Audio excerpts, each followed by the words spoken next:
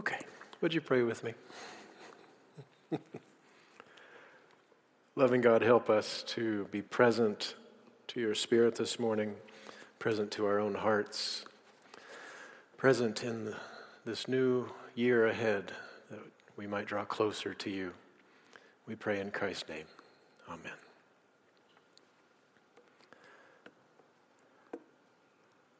So when I was born, my parents decided to name me Ian Gregory Cummins. But in Alabama, there weren't very many Ians running around in 1969, so they decided that they would call me by my middle name, Greg, a name that I happily went by for the first 41 years of my life. And then 11 years ago, some of you long-timers, not old-timers, long-timers will remember that I returned from a sabbatical and explained that while I was away, I had felt a clear, insistent nudge to begin using my first name. And it was as big a surprise to me as anyone, and I actually felt a little embarrassed about the whole idea of it. But part of what helped to convince me to do it was that I had learned that the name Greg means watchful or vigilant. And Ian, the Gaelic form of John, means God is gracious.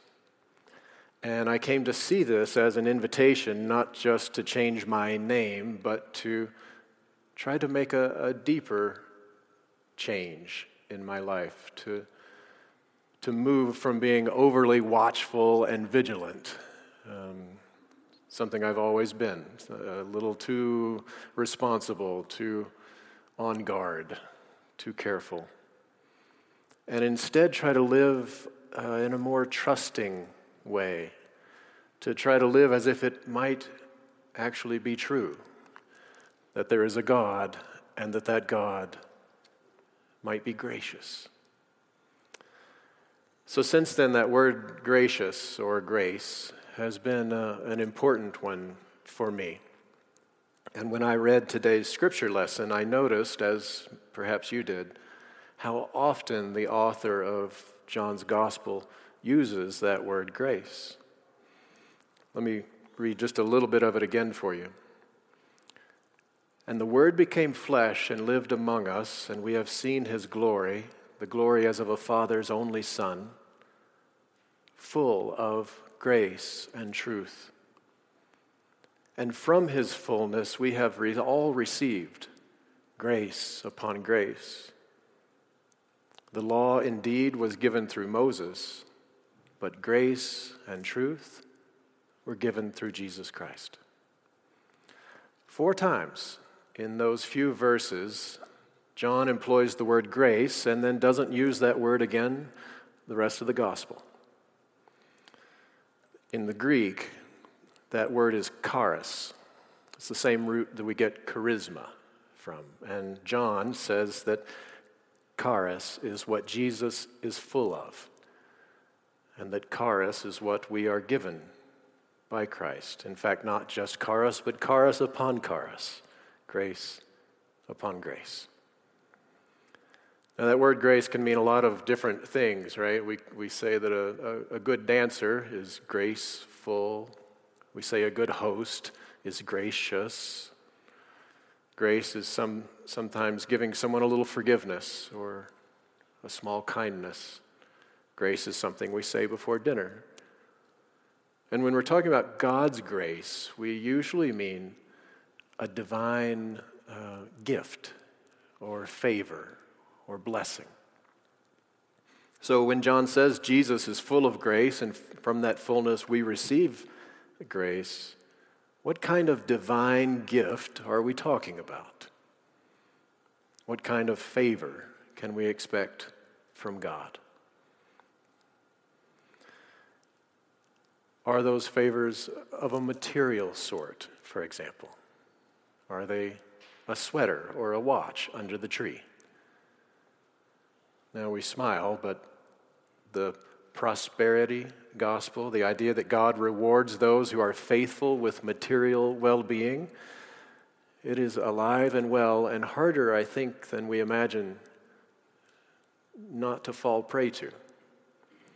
As good-thinking Presbyterians, we know that to suggest that God rewards our faith with material blessings is, well, it's to implicitly suggest that those who are not materially successful, well, then they must not have enough faith. It also implies that if God wanted to alleviate material suffering, God could, but chooses not to. And it seems to me that such a theology adds insult to injury to the millions of people in our world who are hungry and poor. It also doesn't say much about the character of God. But things get confusing for us when, for example, we say something like, "There, but by the grace of God go I." As someone innocently said to me just the other day as we were talking about the fires up in Boulder County. Knowing that tragedy can befall any of us, this person was simply expressing their gratitude that they had been spared. But when we give God the credit for that kind of grace, we end up down the same prosperity gospel rabbit hole, just from the other side. Why them and not us? Did they do something wrong? If not, then why would a loving God allow something like that to happen? This is an age-old problem, and I don't have all the answers, but I want to say that for me, what I've had to do is let go of the idea that God operates directly into the material, physical world. I don't believe God moves the chess pieces around, so to speak. I do believe that God impacts and influences this physical, material world, but that God does so with a different kind of currency. I believe God's grace comes to us through our hearts and our minds, and by changing them, we change the world. So let me give you an example. There's a woman actually in our congregation that years ago told me about waking one morning in the weeks following her divorce. And things had not ended well with her husband, and she was full of anger and resentment, and rightfully so. But that morning, lying in bed, she said it was as if the Holy Spirit were right there at the foot of her bed. And she felt that anger and that bitterness melt away. And she knew in that moment that inexplicably she could forgive her ex-husband.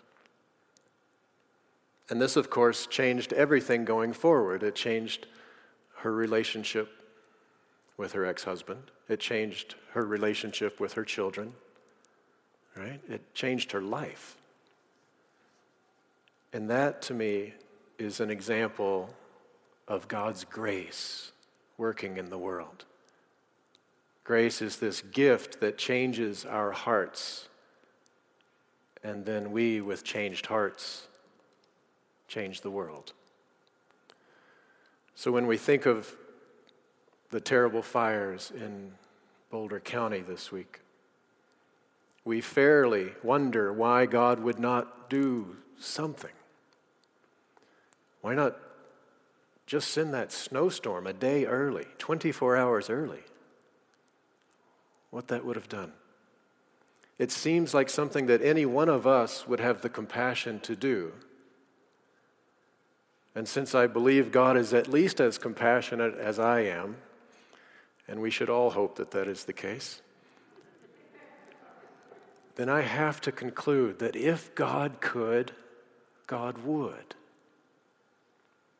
And so it must be that grace simply doesn't work this way. Instead, what I have found again and again in my life is that grace does work in the way that it did with that woman that morning.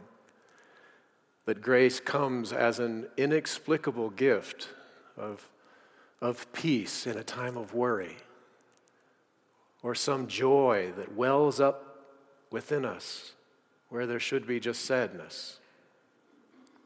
Grace is strength when there should be just exhaustion. It's hope when there should be despair. And we may wish that God would swoop in and prevent our suffering. But I think we have to accept that it just doesn't work that way, and instead open ourselves to the way that the world does work. Because the way the world does work is amazing. In the midst of some terrible thing like those fires, I believe God is radiating love and strength and resilience and hope into the hearts of those in that valley. I believe God is constantly trying to give us the gifts that we need to face what we have to face in this world. And for all kinds of reasons, it's hard to experience that grace. Either we're too distracted or we're overwhelmed by things, sometimes just too stubborn.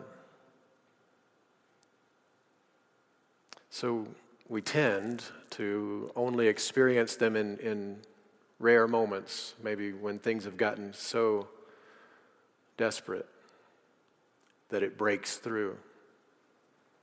But if we could see the world as it really is, we would see that we are all being sustained moment by grace-filled moment. And that grace isn't some rare gift left under the tree.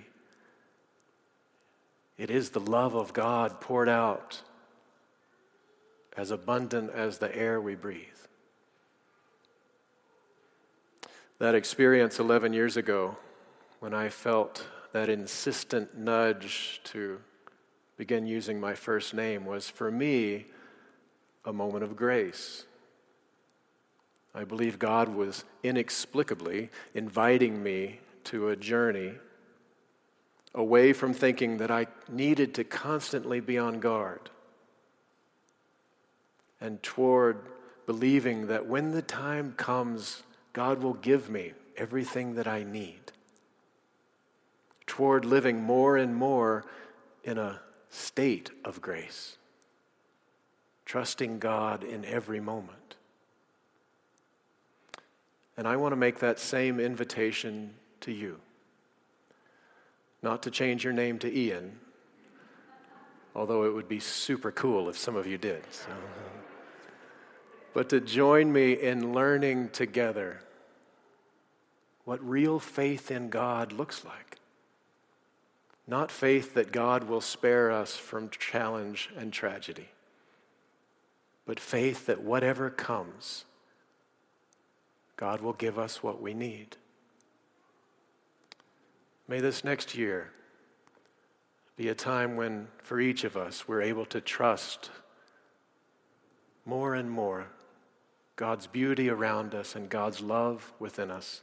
May we grow in freedom and ease and trust, because we know deep in our hearts that we are being sustained each moment by grace upon grace upon grace upon grace.